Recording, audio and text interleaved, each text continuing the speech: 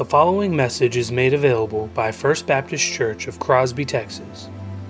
For more information or to help support our ministries, please visit us online at fbccrosby.org. Let's ask the Lord's help.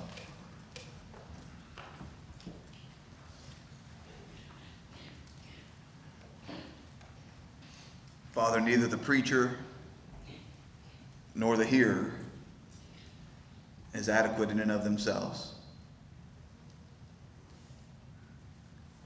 We need you to speak,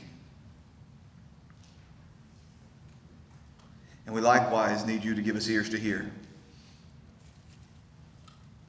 and eyes to see, hearts to believe, and the strength to bear up under the weight of your unending glory. So, Father, from start to finish, we're dependent on you this morning. So we ask you to come and work in a peculiar way, a way that leaves no doubt that you have been here. Allow us to walk out of this place strengthened and encouraged and filled with love and hope. We ask it for your glory and for our good. In the name of Christ Jesus our Lord. Amen. Go ahead and return to your feet, please. We continue working verse by verse through Paul's letter to the Ephesians. We're here at the end of chapter 3, reading together verse 14 down through verse 21. This is the holy, inspired, inerrant, sufficient, authoritative Word of God. For this reason, I bow my knees before the Father, from whom every family in heaven and on earth is named, that according to the riches of his glory, he may grant you to be strengthened with power through his Spirit in your inner being, so that Christ may dwell in your hearts through faith, that you, being rooted and grounded in love, may have strength to comprehend with all the saints what is the breadth and length and height and depth, and to know the love of Christ that surpasses knowledge, that you may be filled with all the fullness of God. Now to him who is able to do far more abundantly than all that we ask or think, according to the power at work within us, to him be glory in the church and in Christ Jesus through all generations, forever and ever. Amen. You may be seated.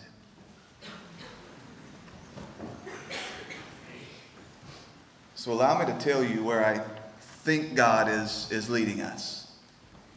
4 Sunday mornings from today is the beginning of Advent. And it seems to me that it is God's will for us to finish this 3rd chapter in Ephesians heading into the Advent season. Now you all know that we never rush. I guess that's an understatement. We never rush. We never cram ourselves into arbitrary timelines or anything like this. But it seems as though God is leading us to conclude this magnificent prayer that we've already been considering for, 4 weeks now. We've been considering together this marvelous prayer.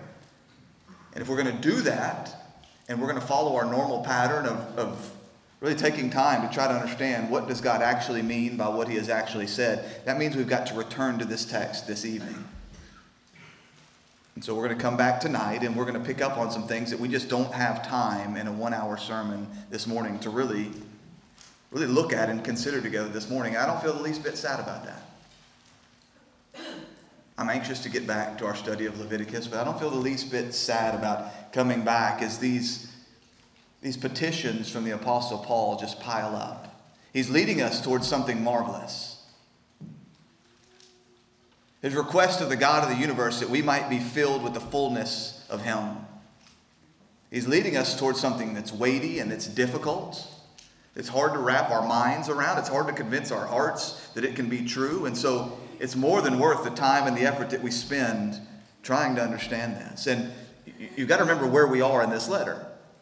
We're coming towards the end of the indicative portion.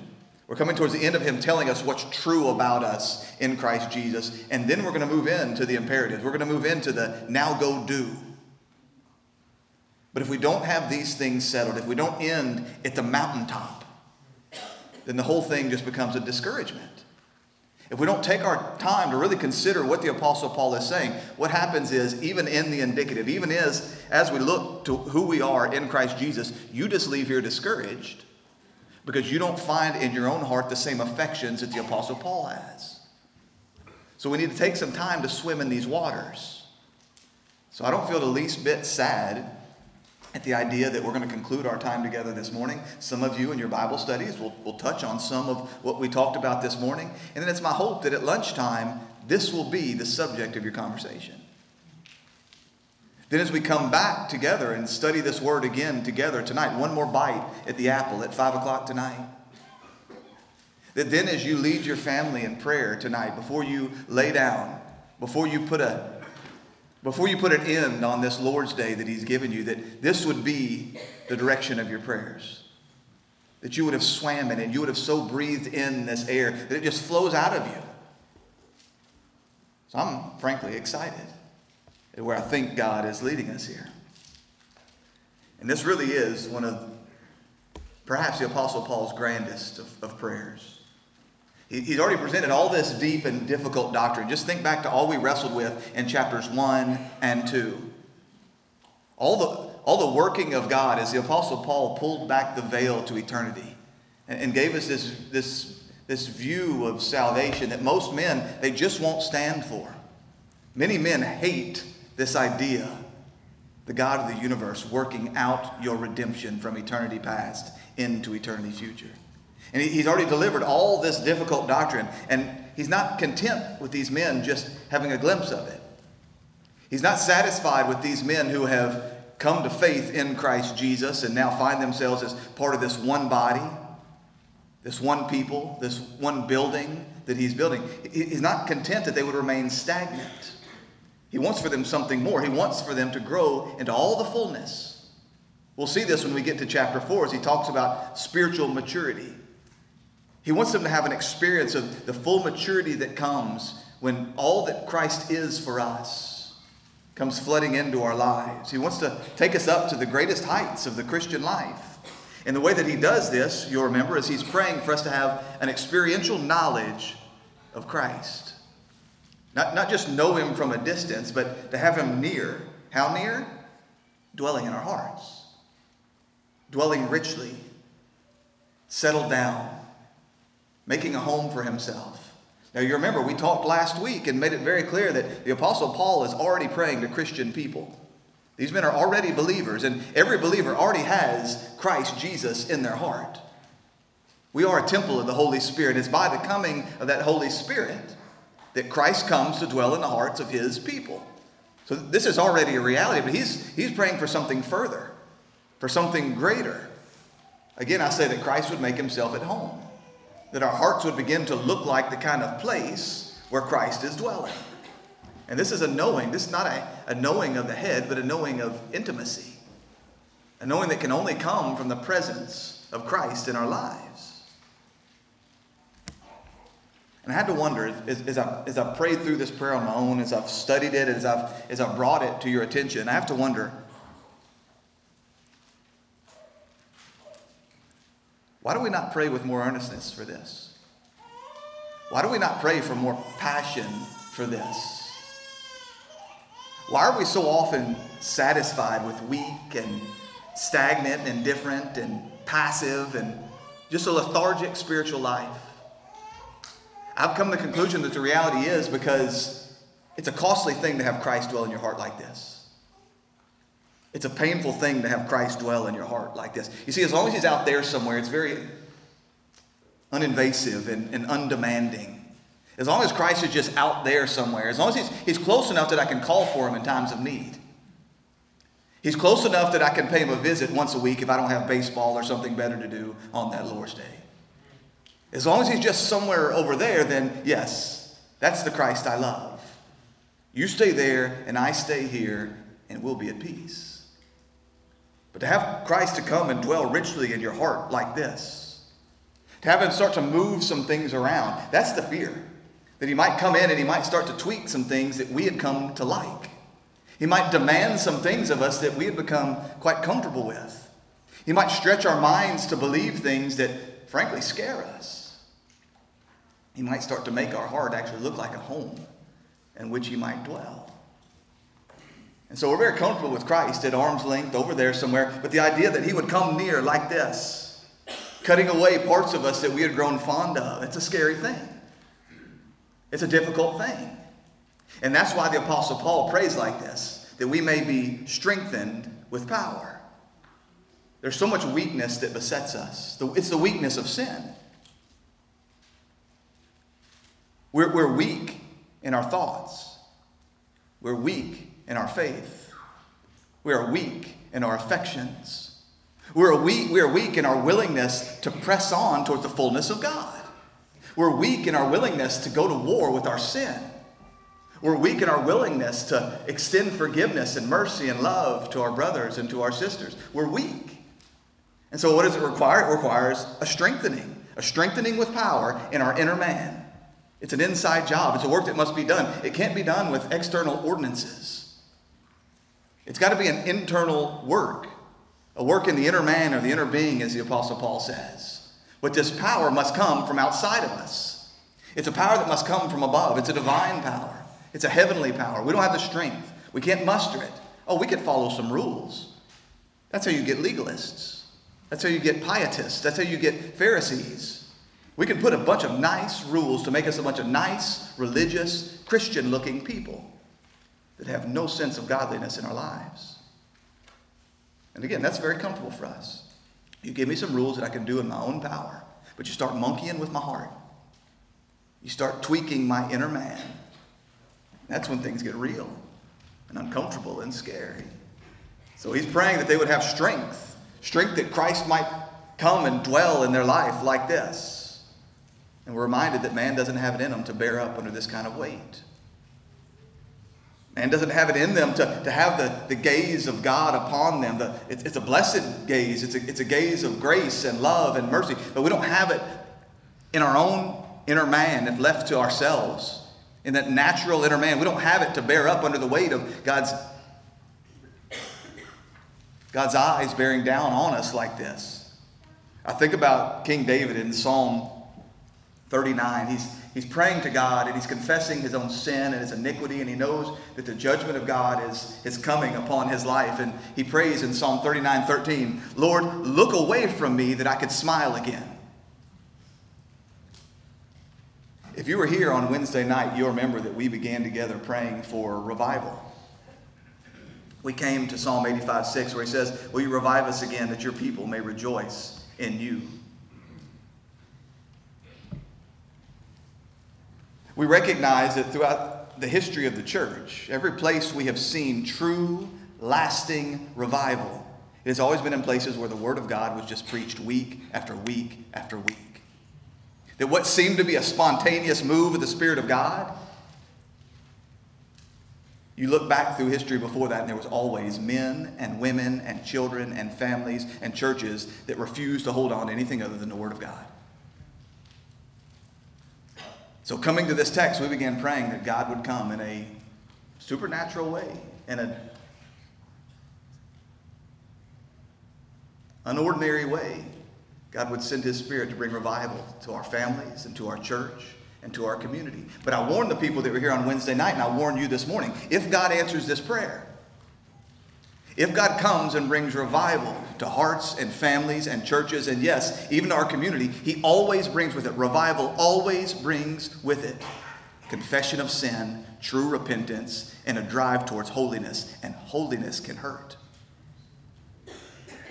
The refining fire of God can hurt. And there may be times through a process like this where you may be tempted in your inner man, in your natural man and in your weak flesh, to look to God and say, God, would you just look away for a second that I could smile again? That's why men don't pray like this. That's why even when I go before God in my prayer closet and I begin to offer up a prayer like this, I find myself saying the words. And I want it, but I'm always flinching. There's always a bit of cringe to it, wondering, but what if he really shows up? But what if he really works like this? What if Christ really does settle down roots in my heart? What if the fullness of God actually did come rushing into my life? Could I bear it? Am I willing to let loose of what he would demand of me in that moment? It requires strength. A strength in the inner man that we don't have in and of ourselves. That's why he's praying like this. Then we come to the second half of verse 17. He continues his prayer. That you, being rooted and grounded in love, may have strength to comprehend with all the saints what is the breadth and length and height and depth, and to know the love of Christ that surpasses knowledge. This is, as I've told you, the second of three petitions, as I understand it here in Paul's prayer. The first one was beginning in verse 16, that word that. That's what seems to mark them out. The word that, according to the riches of his glory, he may grant you to be strengthened with power through his Spirit in your inner being, so that Christ may dwell in your hearts through faith. Then he continues on, that you being rooted and grounded in love. Now, that you actually belongs at the beginning of verse 18. It's not found in the original language, in the original New Testament. It's not actually found right there. What it actually reads is, in love, being rooted and grounded. But the translators apparently wanted to make clear to us that this statement, this being rooted and grounded in love, it flows seamlessly into what comes after it. That thing that he's praying we would have the strength to comprehend. But we've got to be careful. The way we read our modern translations of the Bible, where we've got heading titles and we've got chapter markers and we've got verse markers, we've got to make sure that we don't believe that this is just some disconnected list of wishes. I'd like for you to be happy, and oh yeah, I'd like for you to go to Disneyland, and oh yeah, maybe I'd like for you to have a car, and oh yeah, maybe I'd like this. There's a pattern of thought. There's a building sequence to the way the Apostle Paul is presenting this. That if we're going to be a people who are rooted and grounded in love, that only comes if we're one who are connected to Christ through faith. As Paul will say in Galatians 5:6, what we look for is faith working through love. It's impossible to have true love unless we've been connected to Christ through true redeeming faith. Repentant faith. The kind of faith that allows him to dwell in our heart. There will be nothing other than self-centeredness. That's why I prayed the way I did during our time of confession. As I've prayed for Christ to come and dwell in my heart and your hearts like this, as I've considered what the cost of that might be, as I've considered my own weakness and where I need to be strengthened in my inner man in order to experience something like this, what became abundantly clear is there is something within me that is very, very, very self-centered. Much more than I would have otherwise believed, and a whole lot more than I want to confess. And I have to believe that some of you are the same. The ability to love, true biblical love for God and love for man, it only comes through our connection to Christ Jesus. You can't even love right apart from faith in Christ Jesus. That kind of intimate connection. So we know that if there's real love, it's produced by him. We know if there's a lack of real love, the answer isn't to grunt harder and try to love you people more. It's to turn to Christ and look to him. That's why the Apostle John so often linked these things together. Think about his letter. John's first letter, how often did he say, this is how you can know? How can I know that I'm actually in Christ? How can I know that I've actually been born of God? How can I know that God dwells in me? Because I love. The test of love. Love for man and love for God. It only originates with him. And so we see the flow of this argument. Then he says, you got to be strengthened if Christ is going to set up roots. If he's going to set up shop. If he's going to make himself at home in your heart. Really dwell like this. You got to be strengthened in your inner man by the Spirit of God. And then as he comes, as you're joined to Christ through this kind of faith, then you will find yourself rooted and grounded in love. It always comes back to looking to Christ. But he says with great confidence that this thing will happen. You notice the way he says it, being rooted and grounded in love. He says, if Christ is dwelling in your heart like this, and if you've been strengthened by the Holy Spirit, this is just the natural outflow of it. We've got a video. Allie's going to hate me for telling this story, but we've got a video of Allie when she was a little girl, and I don't remember what the girls were eating. What were y'all eating, like spaghetti or something? What was it? Chicken Parmesan. And it's one of the cutest videos in the whole wide world. You've got Allie sitting in her little high chair, and they're trying to convince her, Allie, eat this chicken Parmesan. It's good. You're going to like it. Eat it. You're going to like it. And finally, Allie, in her little 2-year-old voice, 3-year-old voice, looks and says, don't you know some people don't like what other people like? People like what people like, man. People love who people love. The heart has affections for what the heart has affections for. We are commanded to love. It's a commandment. To love the Lord our God with all our heart, with all our soul, with all our strength, and to love our neighbor as we love ourselves. Not just to love our neighbor, but to love our enemies. But people like what people like. The heart loves what the heart loves. I sat in front of the children here as we talked about the telos, during chapel on Monday morning as we worked together through Romans 12, and we were talking about abhorring what is evil. And I painted the picture for them of abhorring means more than I don't like something. It makes me want to puke. You can't just abhor evil on your own. You can't just want to puke at the sight of evil on your own, any more than you can just love your neighbor on your own. It always comes back to, am I in Christ? Am I connected to Christ in true, enduring, repentant faith? Has he made his home within my heart? That's the argument that he's building here. This will happen. This will happen. That's why the Apostle John can say with such confidence, this is one of the tests of faith. This is one of the tests if you've been born again. You will be rooted and grounded. Now, what's that mean? What does it mean to be rooted and grounded? Well, rooted is clearly a reference to agriculture or to botany. Plants have roots. And if you have strong roots, then you have buried yourself down in the ground in such a way that you're not blown around by the things that happen. And if you have healthy roots, then you're able to draw water and nutrients and life, the things that you need for sustained life from the soil. Whereas the picture of grounded has an altogether different idea. It can also be translated as founded, as in a foundation. Plants have roots, but buildings have foundations. This same root word that's used here in chapter 3 is used back in chapter 2. Ephesians 2:20 says that we are the house of God. The house of God is built on the foundation, same word, of the apostles and the prophets. So again, clearly he's not talking about botany. He's not talking about plants or trees or anything like that. He's talking about architecture and construction. It's about the foundation of the thing on which it stands. And so just in this one phrase, we see so much of what the Apostle Paul has been talking about previously, that we must be rooted. This is a living and an active and a vital connection. This is us finding our source of stability and our source of life in something that's outside of ourselves. That's why over and over and over again, Paul doesn't talk about us as Christians. That's a rare word for him. Doesn't so much talk about us as believers.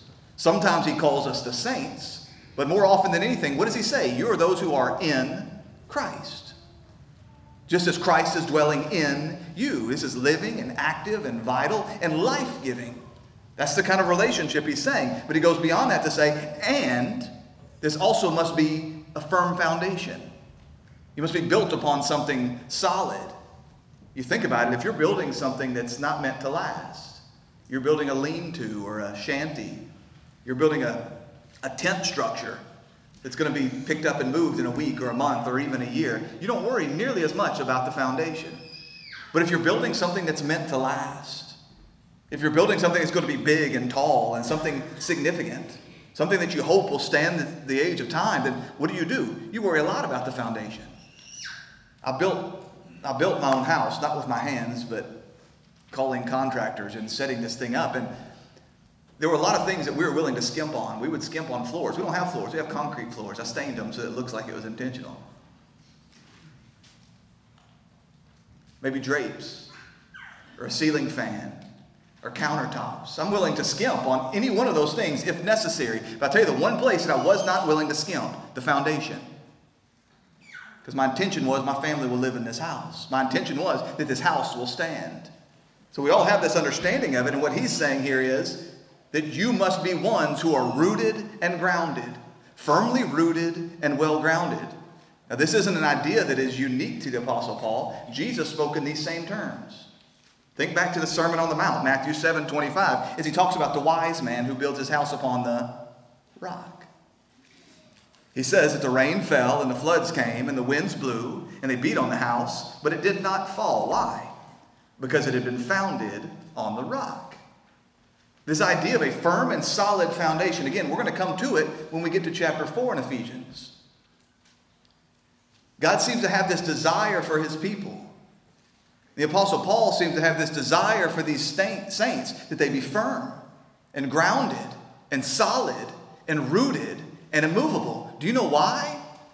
Because there's so much trying to move you off your line.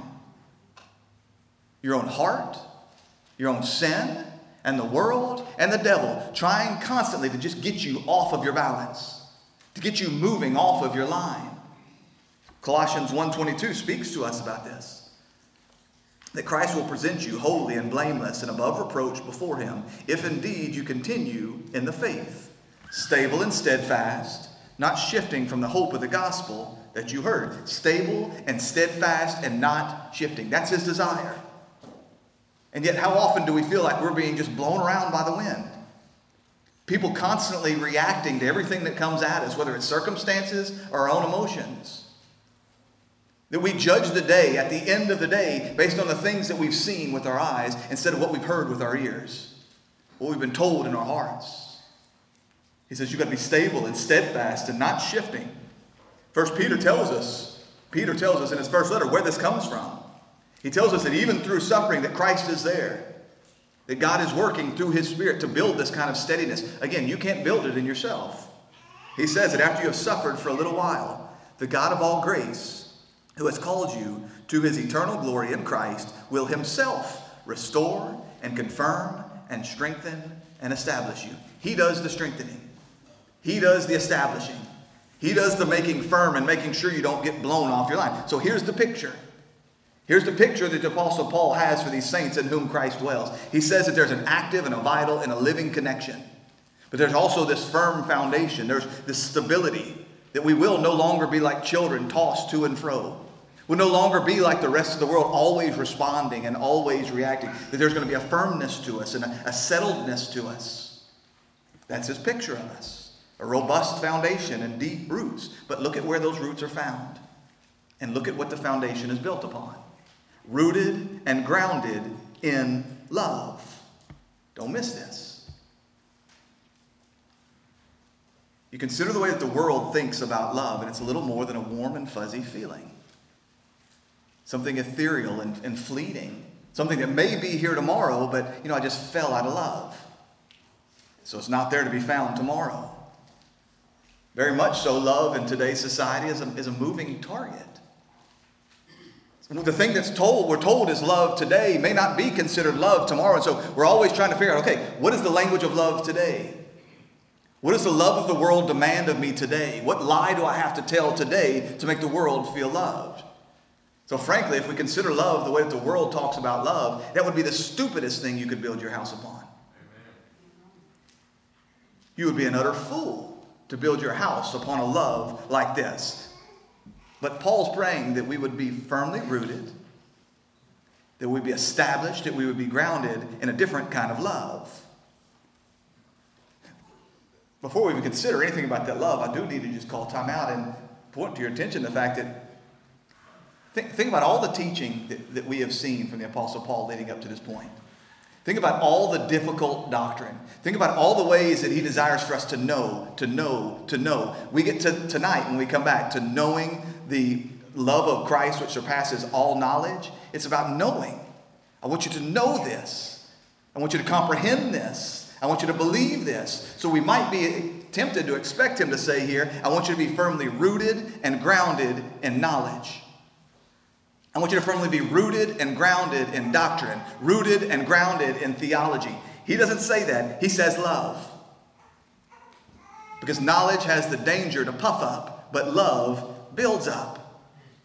Now, true doctrine will always lead, true doctrine, rightly understood, will always lead to enduring love. If you understand the things that the Apostle Paul has said, if you really comprehend them in your heart, if you have real knowledge, real comprehension of the things of God, it will always transfer to love. It'll always drive you to love God and to love your neighbor. But the reality is that you can comprehend in your mind, you can know in your mind all the great mysteries of the world, but the Apostle Paul says if you don't have love, you've got nothing. And as we consider where we're moving next in this prayer, to knowing the love of Christ that surpasses all knowledge. He's saying, unless you're rooted and grounded in love, you can't know that. You can't know the most important things. You can know something about God over there. You can know something about God up here. But it's only with Christ Jesus rooted in your heart, yourself rooted and grounded in love, that you have any hope of actually understanding the love of God that comes your direction. So he's saying here that we must be rooted and grounded in love. This is our love he's talking about. We'll talk about the love of Christ whenever we get to verse 18, whenever we get to verse 19. We'll talk about the love of God for us in Christ. But here he's talking about our love for others. This love which of course originates with him. But that's the picture.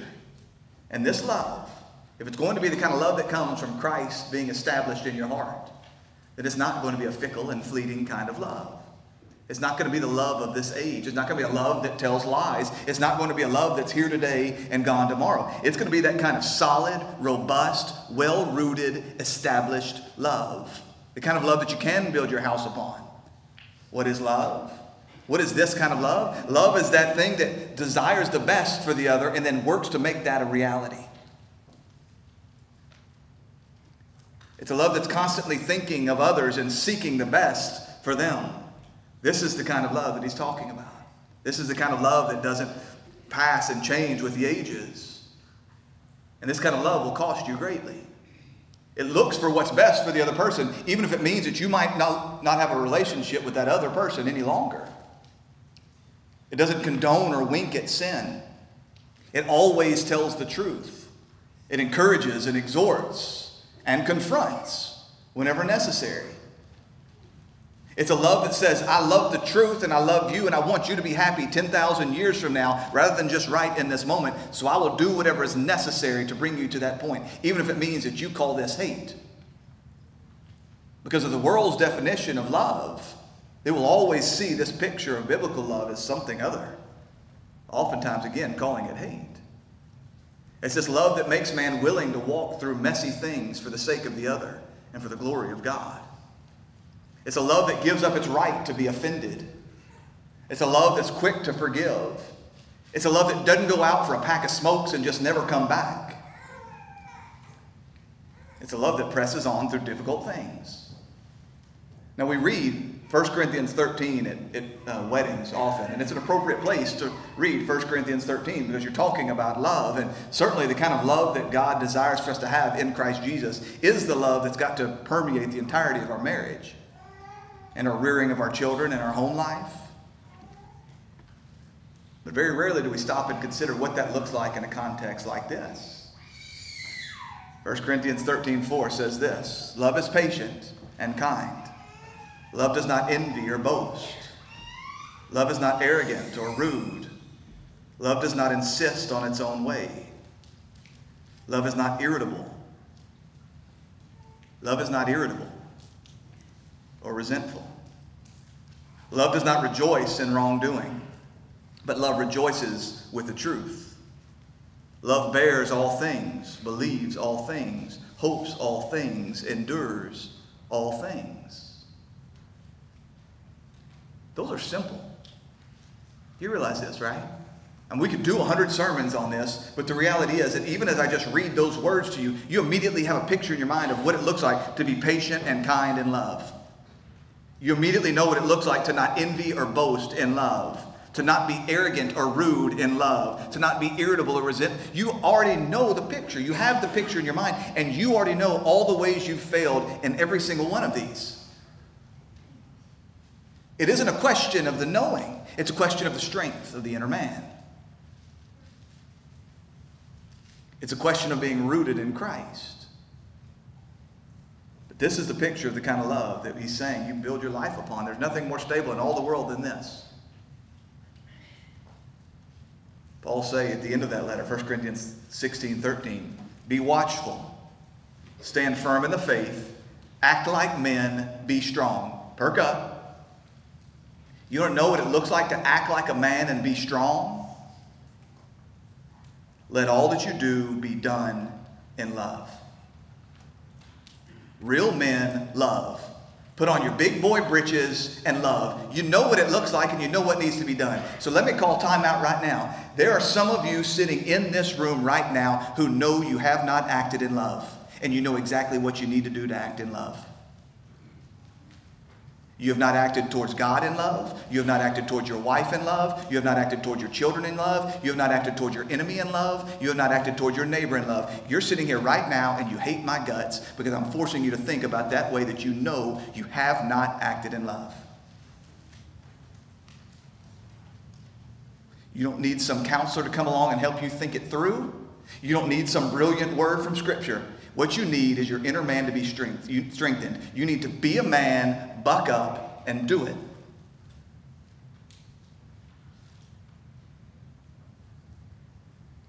And you are utterly and totally incapable unless Christ is dwelling richly in your heart.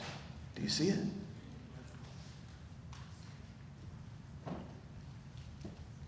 It's the only chance you have of enjoying the blessings that Paul's praying for next.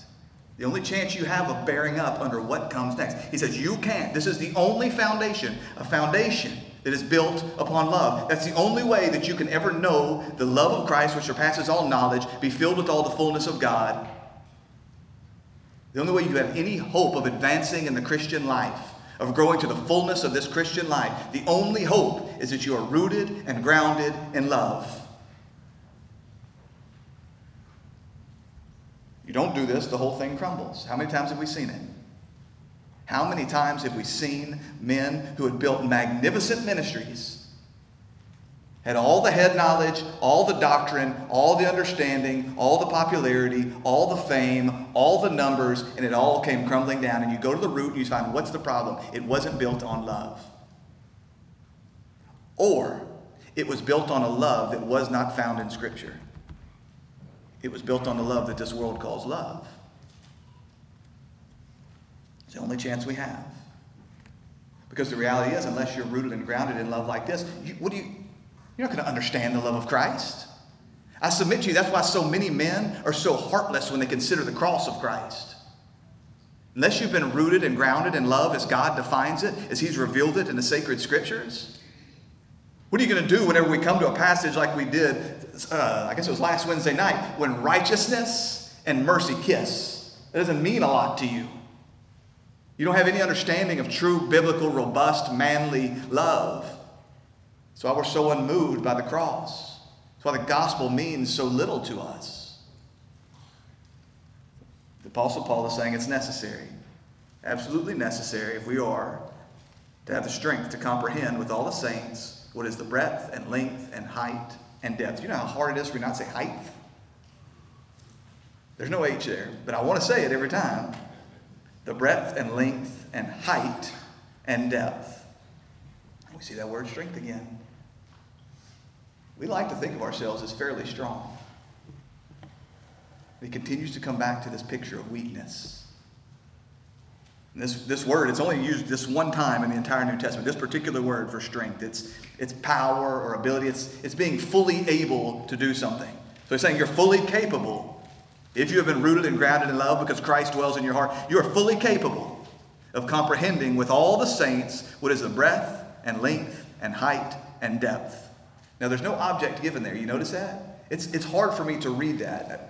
Every Sunday morning as I read this passage here at the end of Ephesians chapter 3, I always struggle because I want to insert an object there.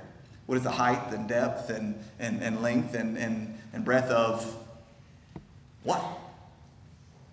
Now there's no shortage of answers that men have given to this, much debate. Some people that want to go a more allegorical, they say this is the dimensions of heavenly Jerusalem or something like this. There's others that make a fairly decent argument that, no, this is just the infinitude of God. Talking about just the glory, the infinite nature of all of His perfections, that this is what it is. Or maybe it's some particular perfection. Maybe it's His wisdom or His power, His knowledge. But it seems to me, based on the flow of this prayer, it seems to me that very clearly what he's talking about is the love of Christ. What is the breadth and length and height and depth of the love of Christ? He isn't talking about the scope and scale of our comprehension, our ability to grasp it. He's just talking about His love. And he says that we're fully able to comprehend it. This word means to grasp or to seize or to overcome something, to obtain it. Think about Philippians 3:12, where Paul talks about straining towards the goal. He says, I press on to make it my own. You make it your own. You seize it. You grab it. You lay hold of it. And my mind immediately goes to Jacob wrestling with God. He said, I won't let go until you give me a blessing. I'm seizing it. I'm grabbing it. You think about the persistent widow that continues to come before the judge and just continue to plead her case over and over and over again. You think about the rude neighbor that wanted some bread, and so he keeps knocking at his neighbor's house saying, no, give me some bread. This is the picture. We're pressing on towards something. Again, he's already talking to Christians here. But this is the thing that comes as we're firmly rooted and grounded, as Christ continues to expand and make himself at home within our heart. Now, I don't want to get too grammatical, but if you look here, there's only one "the" in that list. Do you see it? The breadth and length. It's not the breadth and the length and the height and the depth. Do you see it? There's only one word "the" there. And so this is one singular thing we might think of it as. And I don't know that the Apostle Paul demands of us that we chase down every single direction. That we figure out the height and the depth and the length and the breadth. But I don't think we're wrong to do that. Because we're going to come back tonight and we're going to talk about this knowing the love of Christ which surpasses all knowledge. He intends for us to know something here. And so surely we're not doing abuse to the text, nor are we wasting our time to consider, okay, what is the breadth of Christ's love? What is the width of Christ's love? How broad is the love of Christ? Well, isn't this a whole lot of what the Apostle Paul has told us? He's told us that his love encompasses not just the Jew, but the Gentile. That his love encompasses not just the free man, but the slave. Not just man, but woman. Not just learned, but simple. That the love of Christ is broad. And it's important for us to recognize this because as we look around us, we can see so few men coming to Christ. The world looks dark.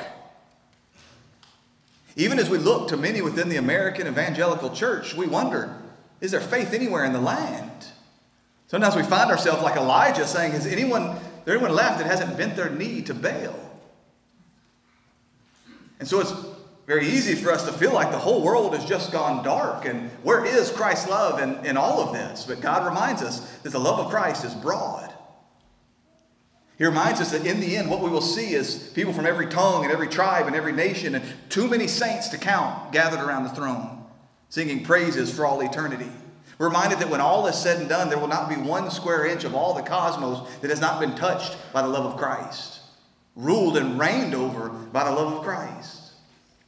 You remember what God said to Abraham as he enters into covenant with him. He says, look and count the stars, if you're able. So shall your descendants be. So it seems to me that maybe Jesus knew what he was talking about whenever he gave his kingdom parables and he compared it to a mustard seed. Or to some yeast in a lump of dough that it takes some time, almost imperceptible at times. It takes some time for this thing to take root. But what if we're in the infancy of the church? I know there's a war going on in the Middle East, by the way. And no, I don't think that means Christ Jesus is coming back in the next 7 years.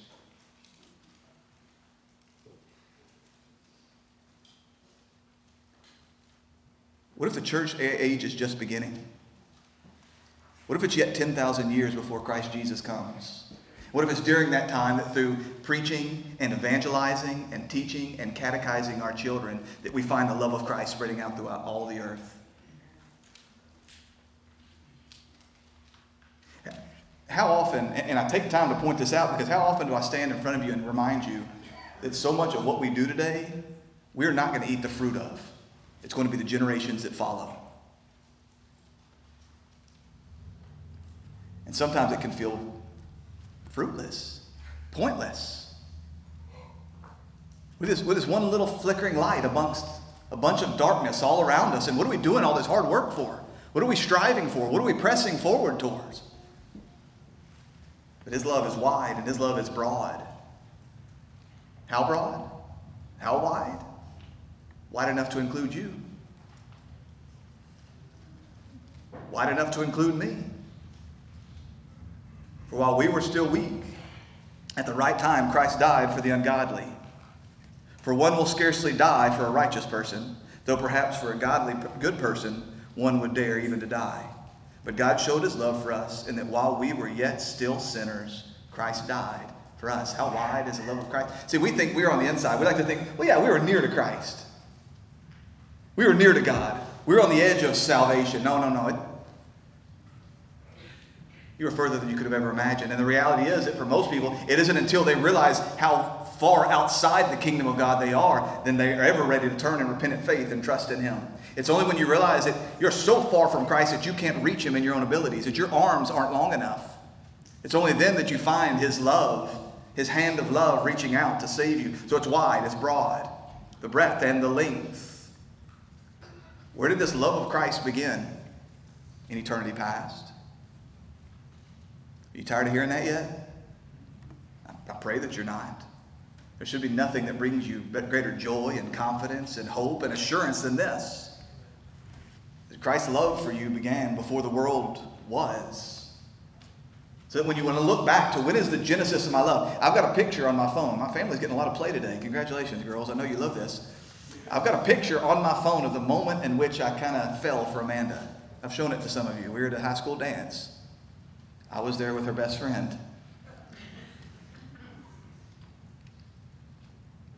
So I can look back and I can say, that's the moment when my heart was drawn towards my wife, soon-to-be wife. So we want to know, when did God's love for us in Christ, when did it fall upon us? Do we look back to the moment of our redemption? Do we look back to that moment when we heard the gospel of Jesus Christ and for the first time it was real and it was everything? Certainly you can go there. Do you look all the way back to the cross of Jesus Christ? Galatians 2:20 says that the Son of God loved me. How do I know he loved me? Because he gave himself for me. So to look back to the cross of Jesus Christ and therein see the genesis, the moment that his love began? Do I go all the way back to the Garden of Eden? Do I go all the way back to Genesis 3:15 where God promised the man and the woman that there would be one who would stomp the head of the serpent? That everything that had been lost in the garden would be fixed, plus some, in Christ Jesus. Where do I go to find the beginning, the genesis, the origins of God's love for us? Well, before all of that, before the foundation of the world, to the covenant of redemption, when the Father and the Son and the Holy Spirit, they agreed together. The Father said, I will send you my Son, and you will purchase for yourself a bride. The Spirit will go, and he will apply to them the thing that you have done. You go all the way back before the foundation of the world. This is why God says to the prophet Jeremiah, Jeremiah 31 verse 3, that he has loved us with an everlasting love. This isn't just an eternity future. This is an eternity past, but it does go to eternity future. This is not a fickle love. This is not a love that anything can shake us loose from. So many people, they find their greatest sense of hope and joy in those closing verses of Romans chapter 8. Where the Apostle Paul reminds us that he's sure that neither death, nor life, nor angels, nor rulers, nor things present, nor things to come, nor powers, nor height, nor depth, nor anything else in all creation will be able to separate us from the love of God in Christ Jesus, our Lord. Why? Because it began in eternity past and it stretches out to eternity future, and nobody gets lost along the way. Mary and Joseph headed on their way back to Nazareth. Somebody looked up and went, we forgot Jesus. God doesn't get to eternity future and look back and say, where is Andrew? I thought you had him. Nor does our sin ever remove us from the love of God in Christ. So we got to stop looking at our circumstances. We got to stop listening to our emotions. We got to stop paying attention to our lying eyes. You believe the word of God. I've loved you with an everlasting love. So many of us have been dumped by those who said they loved us. Whether it was parent, whether it was spouse, whether it was brother, whether it was sister. We've had people that looked us in the eye and say, I love you, and I will love you to the end until I don't. Until you're unlovable. But this is never the case with God. He says, I've loved you with an everlasting love, a love that you could not merit, you did not deserve, a love that didn't originate with you. And therefore I will love you with an everlasting love. This is why Paul goes on to say not only the breadth and the length, but the height and the depth. Have you ever heard that expression that somebody is a mile wide and an inch deep? They cover a lot of ground, but they don't accomplish much. For so many people, they have this idea of the love of Christ, and it's really just, it's well-meaning. There's few things that I despise worse than a pastor that stands in the pulpit and says, God's trying to.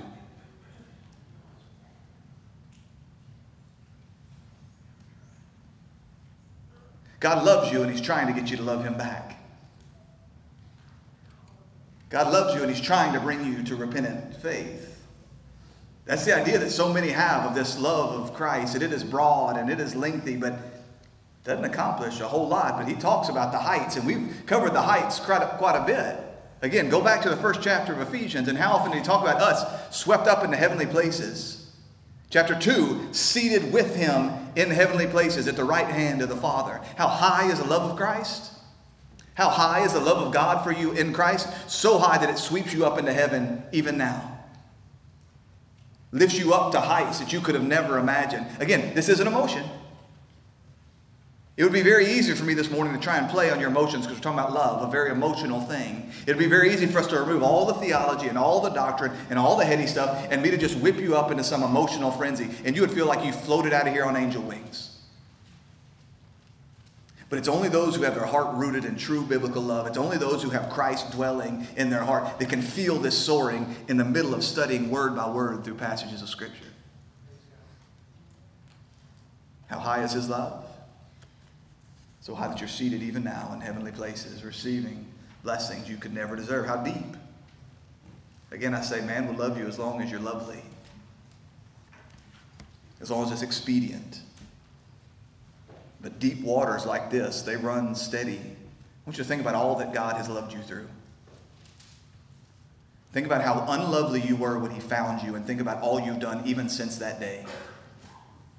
And think about His pursuing, steadfast, hesed love for you. Because it was grounded in eternity past, because it was grounded in His promises, in His nature, in His purpose, and nothing in you. Think about all that He has loved you through. Corrie ten Boom said, there is no pit so deep that God's love is not deeper still. You can't go deep enough. You can't go too deep for the love of Christ. Again, I find myself so often on my knees before God in prayer, holding back and hesitant before Him because I believe maybe I've crossed that line. Maybe He's finally done with me. And oftentimes in my life, it isn't this acute sin, right? I didn't murder somebody.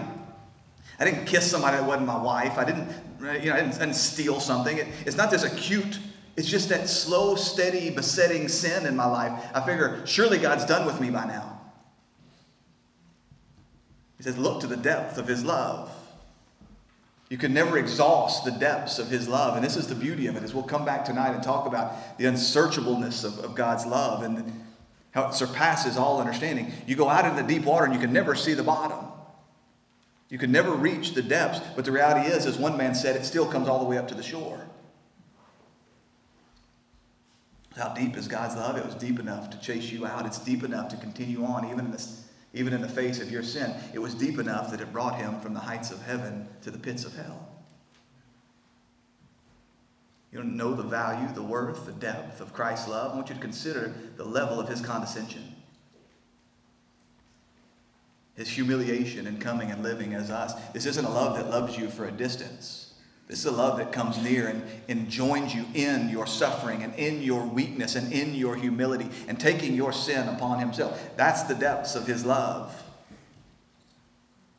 So you want to see something of the depths of Christ's love. Whenever you start to feel like maybe I've gone too far, I'm not feeling particularly loved at this moment. It isn't, God, I pray for an emotion, or I pray for an experience, or I pray for some word of assurance right now. Where do you go? You look to the cross of Jesus Christ.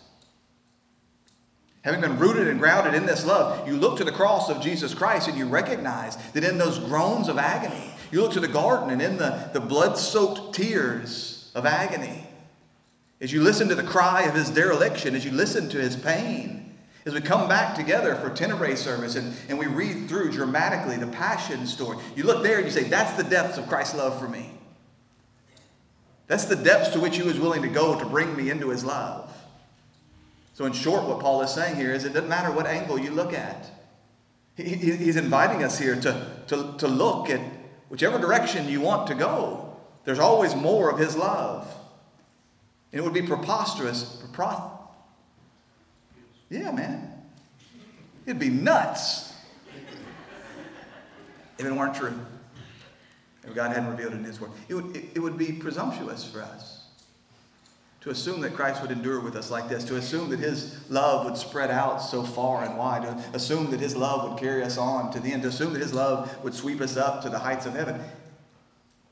No man would ever dream up a thing like this unless God invited us to it. And this is what he's saying. He's saying, come and explore this. I feel like Abraham, as God takes him up on the mountain, he says, look to the east and look to the west and look to the north and look to the south. All of this is yours.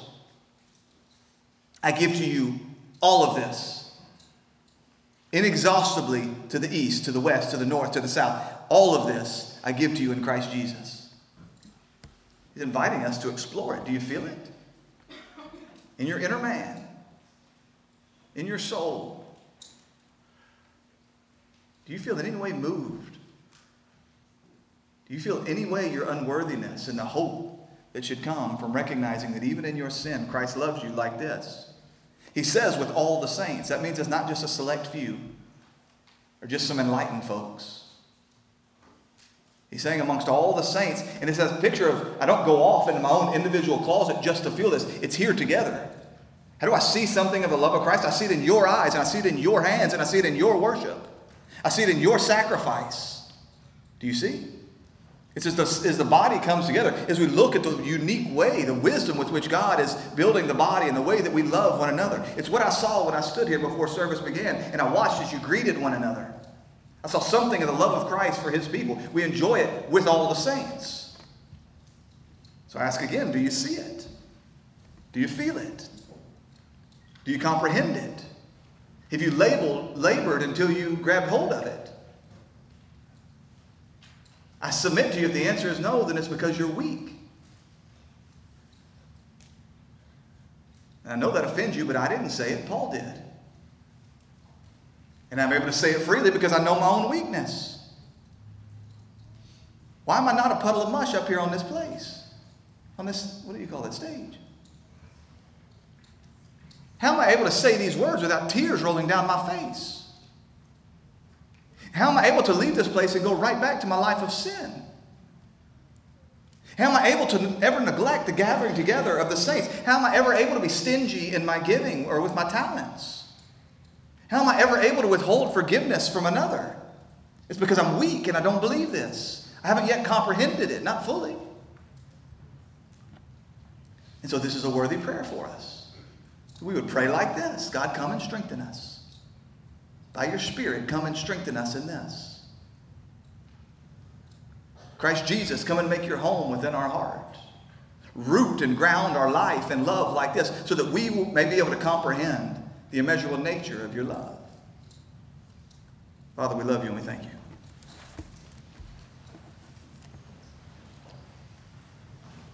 And we recognize that we only love because you first loved us.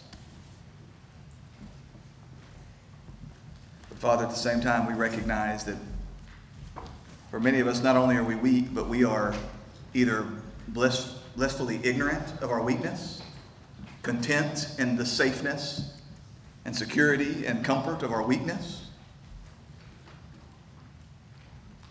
or just altogether unaware.